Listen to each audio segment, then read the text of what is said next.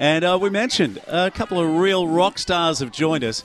Alongside me, Twynette Dickson, who I love, Sarah Ferman, who I love, and the bald badger, Mick Morley, who I also love. They've all joined us. But at the moment, you guys are rivals in fundraising activities. Tell me more.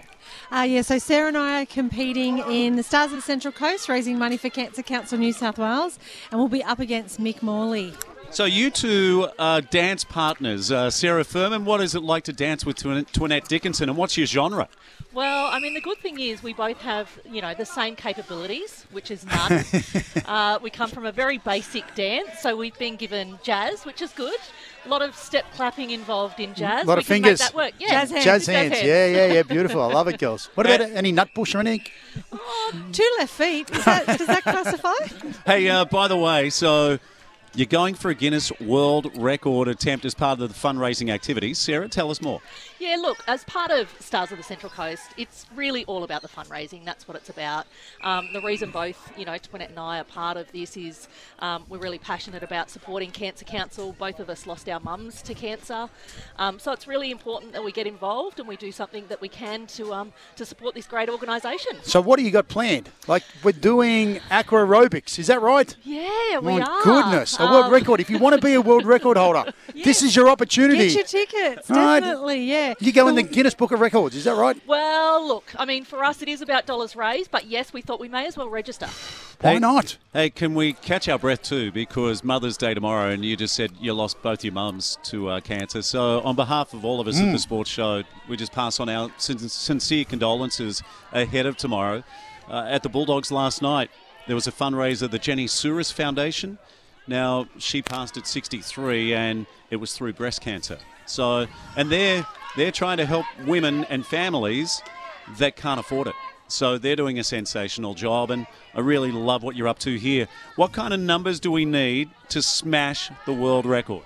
So the current Guinness World Record for largest aqua aerobics class sits at 270 people. So we think it's achievable, but we need people to commit to their tickets, purchase their tickets, and smash the record. Come on, people of the Central Coast. We only need 271 of you. That is it. Hey, Butts, I thought it'd be 270,000. When I So heard did I. we only have to be 270. Come on. Definitely, yeah, that's right. And we just need people in the water. It's about having fun, but ultimately raising money for Cancer Council New South Wales. Yeah, Sarah, how do we go about it?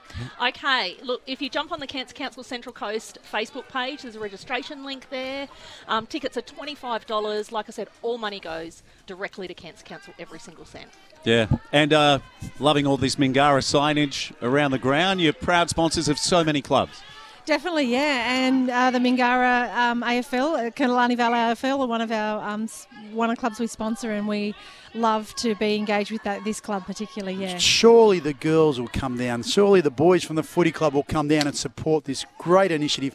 My goodness, you can be a world record holder. Yeah. It's not every day you can be a world record holder. I move a motion that they do like a bit of a Q&A with all of these girls when they come off and get every single one of these girls because it's on a Sunday. Can you wear Speedos as well, girls? Is that okay? You can wear whatever you like. If you participate, it's up to you. So this world record attempt, there was one vital piece of information that we left out. Where do we have to go to break the record? Well, it's the best indoor pool facility on the Central Coast at Mingara. So, of course, Sarah and I work at Mingara, so, of course, we're going to have the record attempt there. So we're really excited to hold it there. Hey, by the way, I know you love water polo. What about the fact that the Sydney Uni women won the National League? And I said this last weekend on the show, we've had a lot of junior national champions. We haven't had too many senior national champions.